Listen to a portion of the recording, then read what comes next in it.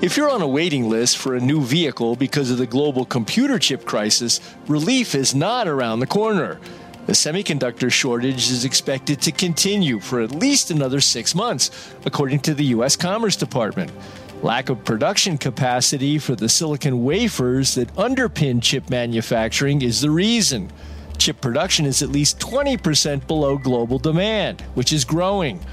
Median inventory for the key chips used in vehicles and consumer products has fallen from 40 days supply in 2019 to less than 5 days supply in 2021.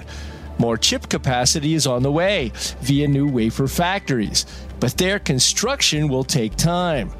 For Automotive Engineering Magazine, I'm Lindsay Brooke, and that's this week's SAE Eye on Engineering.